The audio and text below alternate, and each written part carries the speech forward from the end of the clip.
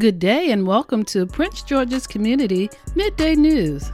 It's the day after Election Day, Wednesday, November 4th, 2020. I'm Vanita Johnson Newsom, and in today's top stories, Marylanders approved 2 ballot questions, sports betting, and a budget proposed amendment. And presidential race continue as key states continue to count ballots. But first, in today's weather forecast, it will be an absolutely beautiful autumn day with an abundance of sunshine. After a cool start, it will be a comfortably mild afternoon with highs in the mid to upper 60s. Our weather pattern will remain dry and warmer than average through the upcoming weekend with highs around 70 degrees each day. Today will bring sunny skies with temperatures in the mid to upper 60s. Tonight, mainly clear with temperatures in the mid to upper 40s.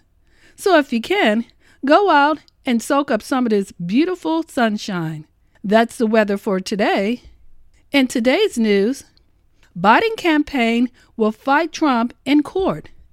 Democrat Joe Biden's campaign said it will fight any effort by Trump's campaign to go to the Supreme Court to prevent ballots from being tabulated. In a statement sent after 4 a.m. Wednesday, Biden's campaign manager, Jean O'Malley Dillon, called Trump's statement that he will be going to the United States Supreme Court and that he wants all votes to stop outrageous, unprecedented, and incorrect. O'Malley Dillon said that Biden's campaign has legal teams standing by to resist the efforts and that they will prevail, she said. Marylanders approved 2 ballot questions, sports betting and budget process amendment. Marylanders voted approved 2 questions on the back of Maryland's ballot. The Associated Press reported how Question 1 is a state constitutional amendment that would alter the state's budget process. Currently, the state budget of nearly $48 billion is created by the governor. Legislators can cut but can't change or add the budget. Question 1 will allow legislators to move money around.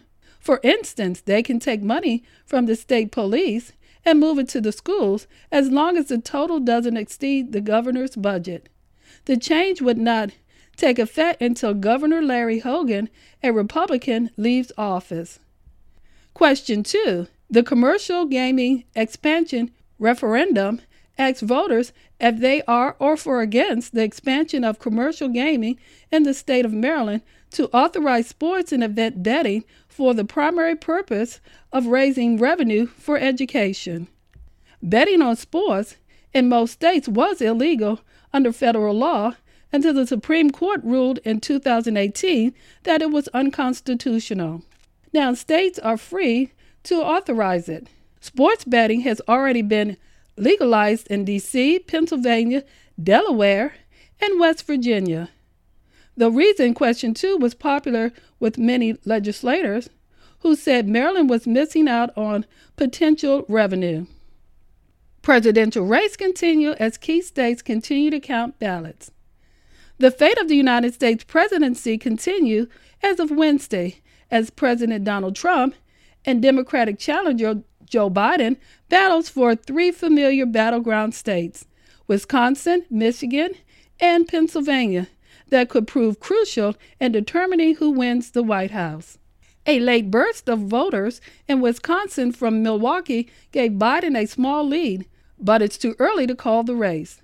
The 2 candidates who have proposed dramatically different visions for the nation split territories across the United States after poll closed on Tuesday night, with neither candidate securing the 270 electoral college votes needed to win the White House.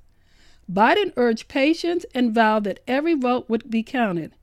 But Trump, in an extraordinary move from the White House, called for outstanding ballots not to be counted.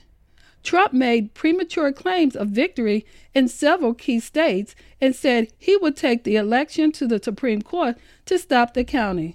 It is unclear exactly what legal action he might try to pursue.